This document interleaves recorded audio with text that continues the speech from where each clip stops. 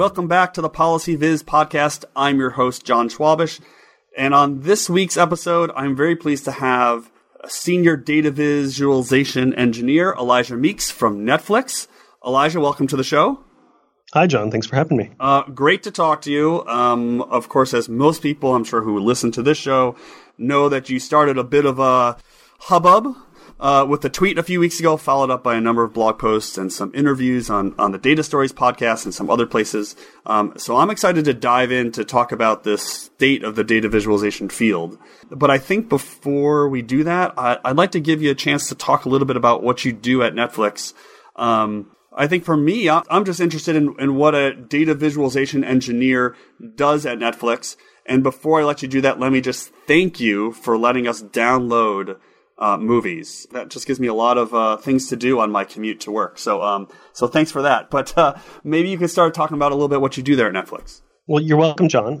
That is 0% of what a senior data visualization engineer does at Netflix is providing downloaded movies. I also don't provide the regular movies or any of that other stuff that you actually think of with Netflix. What I do at Netflix is I design and develop internal applications for analyzing the kind of data that you would expect Netflix to produce, which is data about how people become members at Netflix, how the Netflix application determines what shows and movies to put in front of you, how you are interacting with it, why you might leave, and those kind of things. And so analytics, the examination of analytics, is a major aspect of the use of data visualization in industry. It's in contrast to what I did at Stanford, which is becoming so long ago now that I feel kind of odd bringing it up. At Stanford, I did much more data visualization in service of research projects, specifically in a field called the digital humanities, which is the application of traditional quantitative techniques like GIS or network science or natural language processing directed toward humanities subjects like English, literature, philosophy, history, that kind of thing. And how many people do you have on the team at Netflix that does data visualization or the sort of work that you do? Well, there's different ways that organizations develop their data visualization talent. So some orgs like Uber have dedicated data visualization teams. Mm-hmm. Netflix doesn't. We have data visualization engineers embedded in different teams that are directed toward different parts of what Netflix does. My team consists of myself and then Susie Liu, another data visualization engineer, and another couple of people who are more focused on more traditional JavaScript software development. And my role is, developing, typically with D3, data visualization applications, building a bit of data visualization infrastructure, and then more general UI design and development for the applications that these data visualization products are embedded in.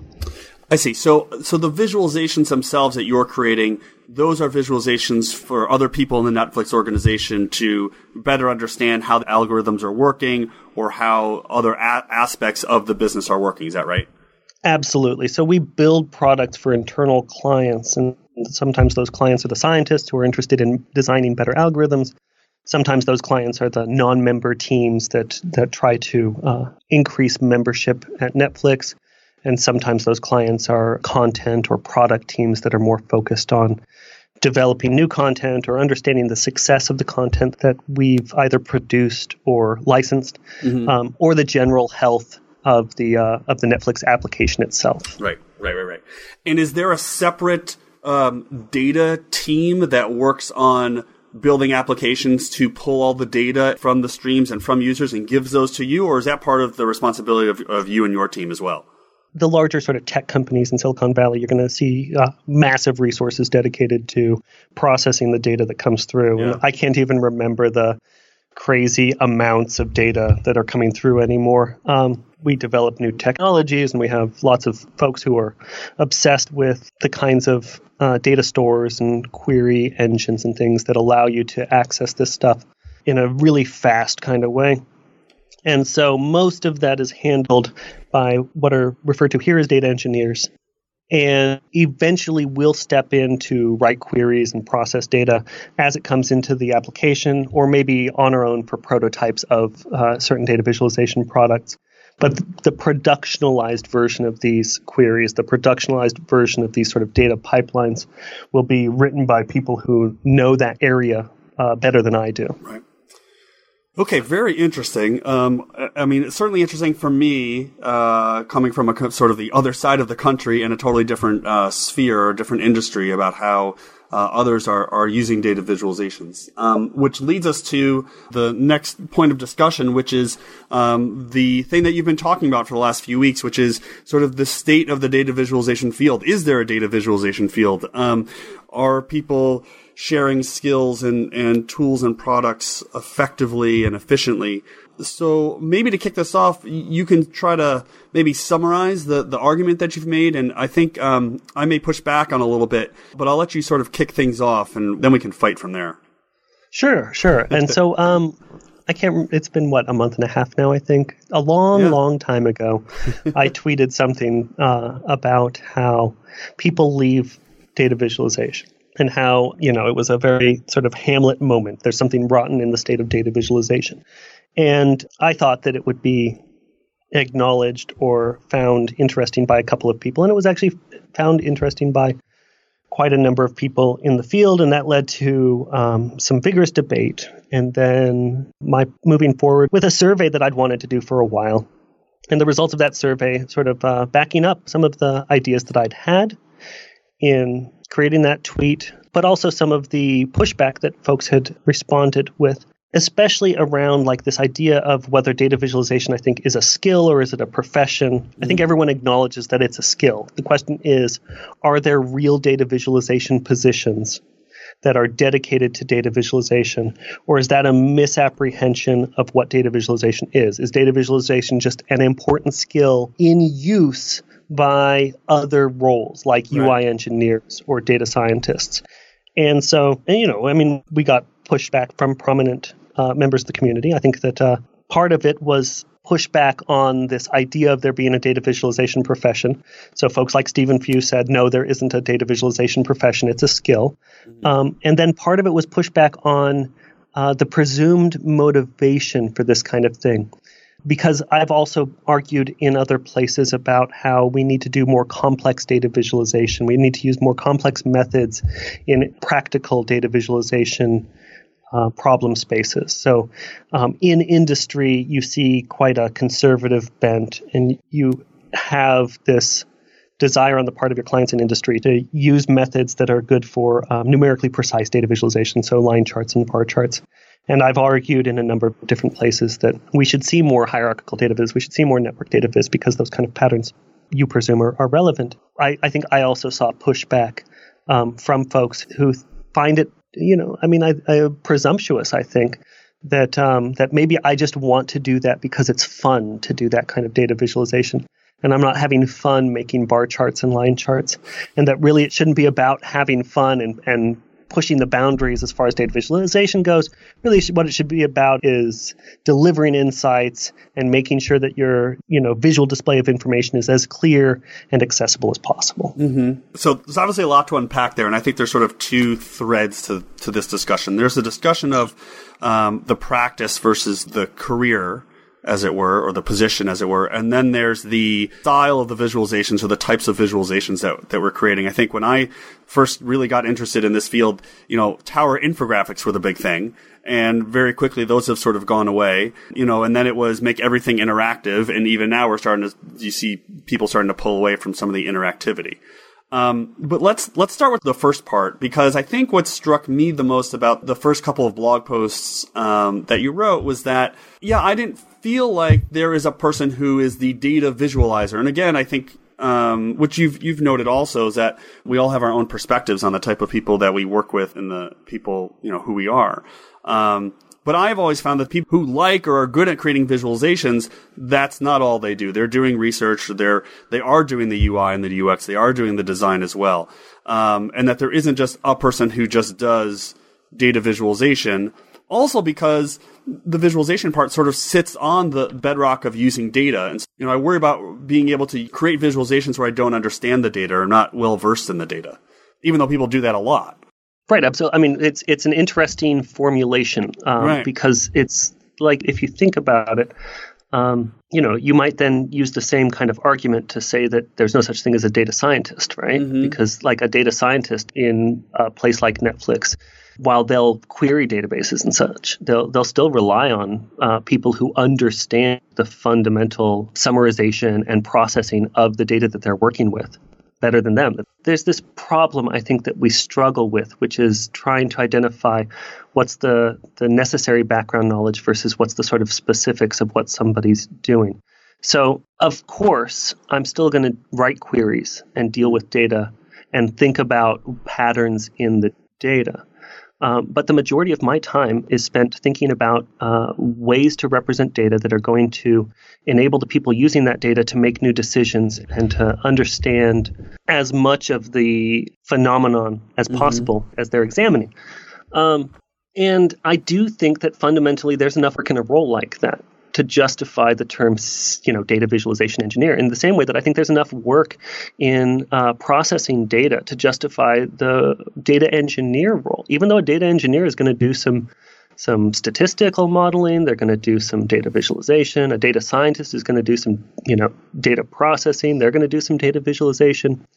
In the same vein, I do UI work, and I write queries, and I even use statistical methods to try to aggregate and summarize the data. But I don't come up with research agendas. Right. I don't sit here and say, I think this is what we should be doing with this A/B test. I don't sit in strat meetings and try to figure out how to adjust the Netflix product to make it more valuable to users. Instead, those people who do that come to me and say, well, we've been doing that, and these are the results. This is what the analytics on the website say, and this is how we're looking at it right now. What's a better way to look at this so we can take into account more factors? And, that's where I add value to the process. And I think that that's a real role. And in fact, I think it's a super important role that I think that moving forward, I think that companies that don't acknowledge it and don't maximize it are going to not be as effective as other companies. Right. Another thing that you mentioned in one of the blog posts, and I think you found in the survey that you ran, was there's not a lot of data visualization people in leadership roles, and also this sort of split between people who are doing data visualization in organizations that maybe doesn't see the light of day. So the sort of stuff that you're doing behind the veil of Netflix, and then people who are out and about, who have a social media presence, who are marketing either themselves or their organizations, because that's part of the job. And sort of, I don't want to put words in your mouth, but maybe are you thinking that there's an imbalance in those two parts of the field? Well, so I think that the lack of data visualization people in leadership, I think it's a real phenomenon. I think that it is based on the newness of sort of modern data viz. I think it's just something that's going to change as things go forward. And, in the same way that once somebody becomes a manager at Netflix, they might have spent their time being a data engineer or a data scientist or in any of these other roles, UI engineer. Right. They stop doing that. And it's a constant refrain across companies around here of, somebody saying, oh, I haven't written code in 3 months or 6 months or whatever. And they're so sad, and they're not really. I know that. And so I'm not talking about, it's not like you continue to do that for the rest of your life. I'm talking about sort of preconceptions and what you bring to the table when you're thinking about strategic development and, these leadership questions.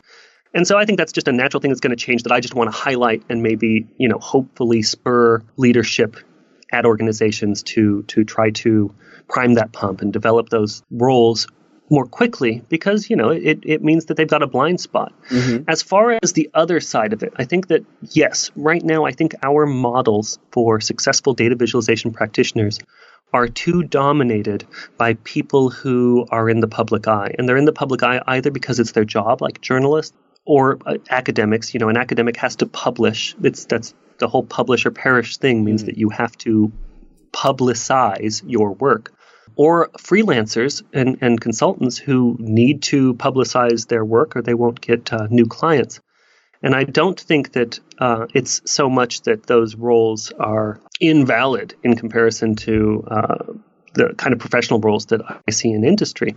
It's that there's not 100% match between the skills that you develop in those kind of roles versus the kind of roles that you have professionally.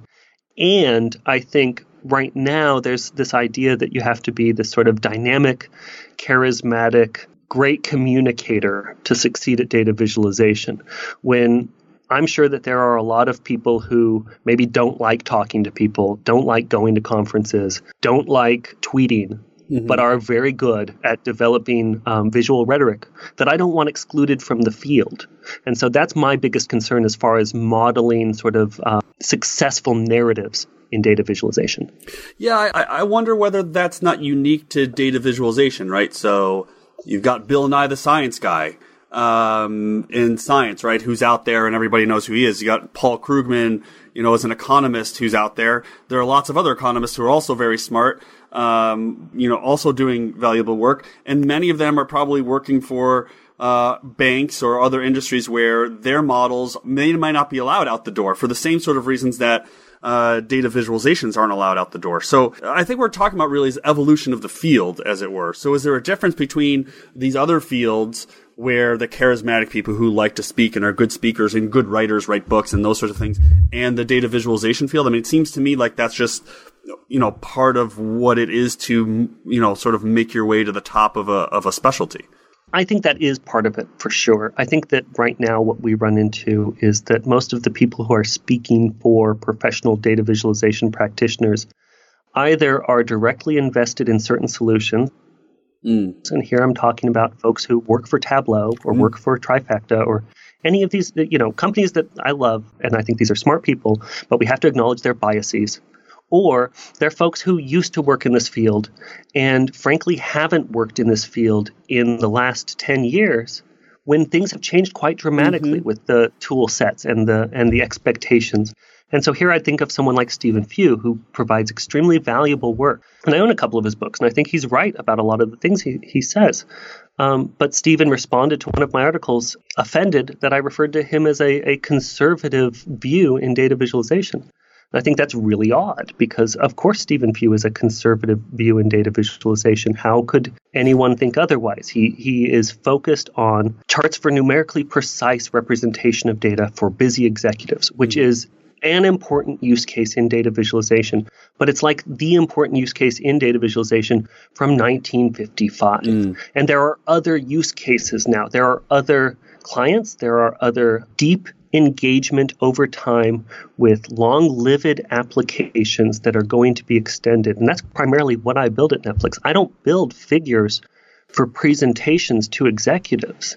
And so a lot of these lessons that people are learning about professional data visualization that are extremely valuable only apply to a subset of the use cases of data visualization in industry. Yeah, it's interesting that you mentioned, and not to pick on Tableau, I mean, we could pick Company X. It's interesting because last year when, just as the example, Tableau stock fell by, some huge 50% amount or something like that last February, I sort of tweeted out this graph of the stock price, which was just, a remarkable sort of shift. And a lot of people were defending the company, and which was fine. I didn't really have a take on the company, but it did spur this conversation about, are people in the data visualization field obligated to reveal or disclose when they hold stock in a particular company they have a financial interest in? So we know when someone has, they work at Tableau or they work at Microsoft, or they work at Netflix, but if they don't work at those places and they have a financial interest, is there an obligation then to reveal those affiliations? So I guess there's a lot going on in the field. I mean, it's funny that we've seen some ethics in data visualization posts on, and I haven't heard that offered up because I guess it's too controversial. I mean, it's odd. I think that I'm less concerned about that than I am about these sort of structural issues, which is that, first of all, I mean, I want to be very clear here because I don't have a financial interest in it and, it's not going to affect my job. But I do want to be clear that I think Tableau does great work. I think that Excel does great work. I think Jorge's demonstration of that, the piece that he just published on Medium, demonstrates it. It's not so much that I think that they're somehow holding the field back. I think the problem is when we forget that there are natural biases that are going to happen. people frame things within the tool that they are accustomed to. I mean, I try to be aware that I use D3 all the time. And so therefore, there's a whole grammar graphics lineage that I struggle against all the time when it comes to building data visualization. And not that there's anything wrong with grammar graphics, of course. I mean, it's enabled a huge amount of processual data viz, but it's still a frame that, if I'm not aware of, is biasing the kind of work that I do. That said, I think that we're remarkably unself-reflective in data visualization. For being such a young field, we're remarkably naive about these things. I think it's for positive reasons. I think what we've been trying to do with the field is be positive and community-oriented and not be as critical as we could be, because we want to, lift people up. But I think as a result, we haven't gotten very good at being critical. You painted an interesting picture in my head of whether there's a curve of the evolution of a field where, again, you just look back the last 10 or 15 years, we had the tower infographics sort of came and went. We have the birth of D3 and the interest in Tableau, and then of all the D3 sort of drop and drag tools like, high charts and click and quadrigram and all those, and how the criticism works both within the field and then from outside the field. And I wonder whether there's sort of this evolution of the field where in the next few years, maybe we seem to be coming back from interactive to static, and whether the critiques of the field will evolve in a similar kind of way, and that we'll see now we're sort of everybody's being nice to each other, but maybe that's about to change, or maybe it will change. Yeah, I think that, whenever you see movements where there's a lot of novelty, it's natural for criticism to recede into the background because people don't know how to criticize. How do you criticize things that have only been around for, a year or two? How does anybody tell me that I used the wrong particles in my particle Sankey diagram when no one's ever done that before, right? Right. And so, I think that we're seeing a maturity of, like you were saying, this sort of procedurally generated data visualization that's enabled interactive and animated data visualization that makes it less flashy. And so naturally people feel like, oh, well, I don't have to do animated interactive stuff. I can do static stuff because it's not so important. The flashiness isn't rewarded because people are accustomed now to animated and interactive stuff. And maybe that's why we're seeing more of a focus on impact and insights. And all of the I words are coming back into data visualization. So I think it's natural. I think that there's nothing very controversial about that. And and I think that a part of it is this question of professionalization. And I think that the question of professionalization, frankly, is still an open one. I think that there's a profession here, but it could be that there isn't. It could be that 5 years from now, there are no data visualization engineers, that it really is a skill that, UI engineers have, or data scientists have, or people who are doing more communication style pieces have. Do you think the innovation in the field, at least the outward innovation, so again, the two of us at least have sort of different roles or different places in our organizations. But do you think, outwardly at least, publicly, that the innovation in data visualization has changed dramatically? Like, I look back at the year when Periscopic's gun piece came out and Pitch came out with their drone piece, and there were a few others that year that seemed in some ways like a high point of innovation, of totally new things. And I wonder, from your perspective, whether we've continued to be as or more innovative, or we've sort of slid back into, well, let's just go and make, more conservative, more Stephen Few. I mean, I would agree with you. He is clearly on the conservative side of the field. But are we worried too much or more so about bar charts and line charts and not pushing the envelope as much as we were maybe 3 or 4 years ago? I think so. It's funny. It seems that way. I don't have any empirical evidence of it. It feels like we're not radically developing new methods of visual expression of data like we were 2 and 3 years ago. Mm-hmm. But it's hard to, I think that's why everybody's so taken by Nadi Bremer. I think she's a real throwback with all of her filters and text on curves and things like that. I think that she's very sort of mythical in that way, right? It seemed like there were people like that showing up every 6 months. And I can't think of anybody who's really sort of taken the scene like she has and just said, hey, I had these ideas about stuff and I'm going to push boundaries. And I've heard some people say that's because all the good talent got hired up and locked away, and now we're making bar charts in the Netflix minds. And I think that while that might be the case to a certain degree, I think that it's one of these art imitating life or life imitating art kind of question. I know that I've grown less excited about pushing the boundaries of visual expression of data and patterns. And I've grown more interested in how to measure impact and how to structurally speak to concepts of insight and information and things like that.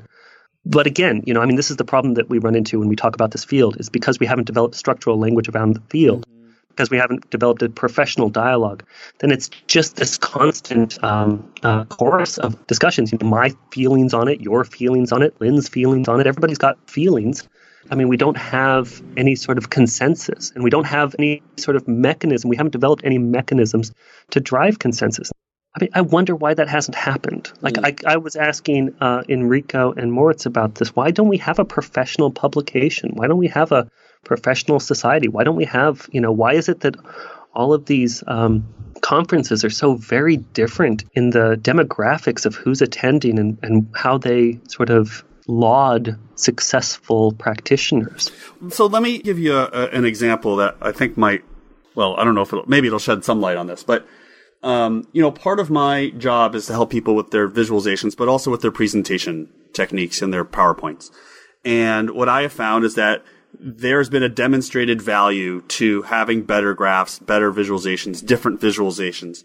But I don't think the same has been shown for presentations, for PowerPoints, that there is a demonstrated, I would argue there is, but I don't think people in general have recognized, at least the people that I tend to work with and consult with, recognize the importance of changing how they present. So that being said, I don't do as much sort of the hands-on PowerPoint design that as probably I would like, because I don't think it's been demonstrated as well. Same time, about 6 months ago, a few friends of mine launched the Presentation Guild, which is exactly the sort of membership, certification, society sort of thing that you were just mentioning for data visualization. And I think even though these two fields are sort of moving at different paces, it is interesting to me that it's taken this long to get a group up and running that is actually trying to do exactly what you're talking about, but for the presentation field. So perhaps it just takes time. Perhaps it takes just a core number of people to actually push this over the edge and say, yeah, we need to have this thing.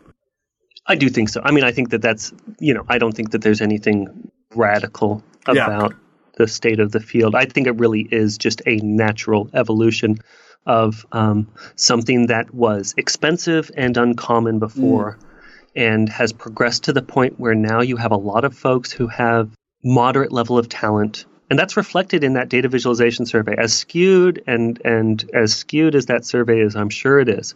But you see this real youth bulge in that survey of people who have been doing data visualization for 3 or 4 years.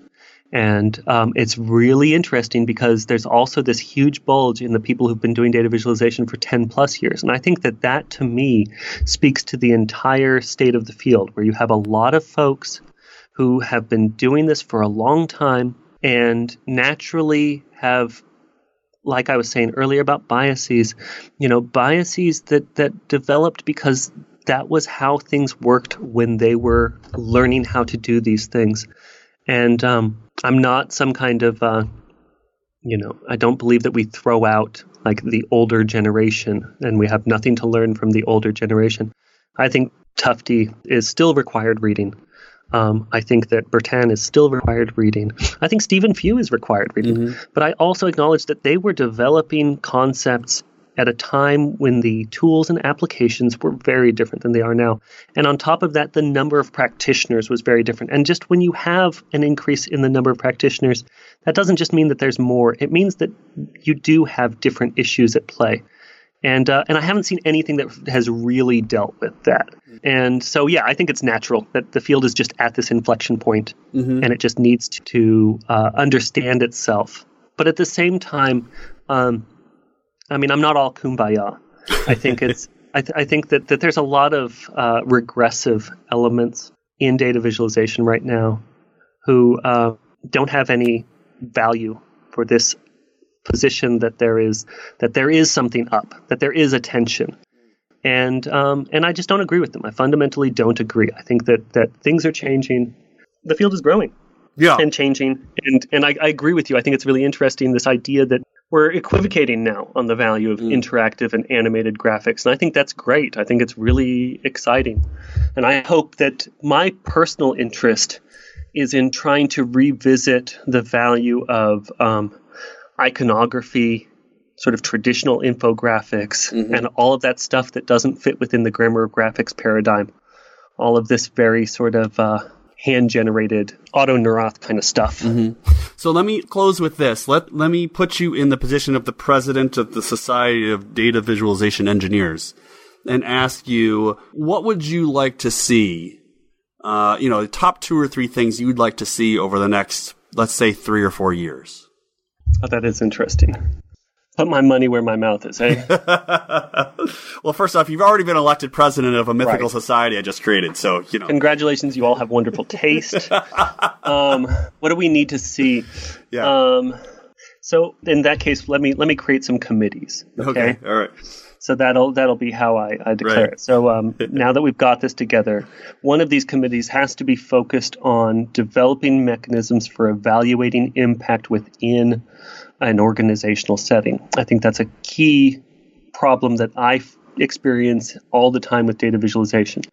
Our mechanisms for evaluating data visualization either are overly academic, they rely on sort of these cognitive, cog-sci kind of stuff, gestalt kind of stuff, or they rely on experimental practice that you can't do inside an organization, or they rely on too large an audience. Internal applications don't have audiences of thousands. They have audiences of, half a dozen to maybe a couple of dozen. Right. So I'd like to see us develop some standards for how to evaluate impact of data visualization, specifically within an organizational setting. I don't know how to make it a really sort of a committee, maybe simple slogan-y kind of way to say it. But what I want to see is an integration of aesthetic value back into organizational development of data visualization. So right now, I think people are way too comfortable saying, oh, well, that's aesthetic, and so I don't deal with that.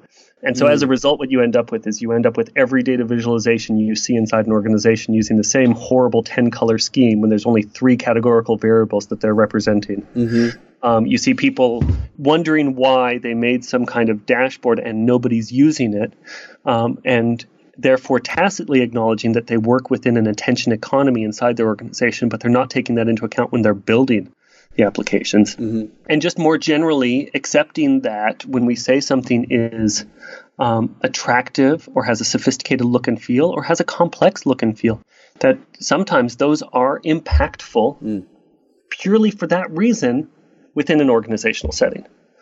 And I think that is specifically at odds with this sort of the theme of data visualization in industry in the last 10 years. Yeah, I would extend some of that. I mean, I don't even think it's within an industry or within an organization. I mean, sometimes the visualizations that are non-standard are not as familiar to people, engage readers and users in a way that the traditional graphs don't. The one that comes to mind is the measles heat maps from the Wall Street Journal, where you could have easily presented these patterns in measles infections by state over time as a line map, as a line chart, and you would have seen, 51 squirrely lines. But as a heat map, it engages you and you see it in a different way, and maybe you're more inclined to look at it because it's just different.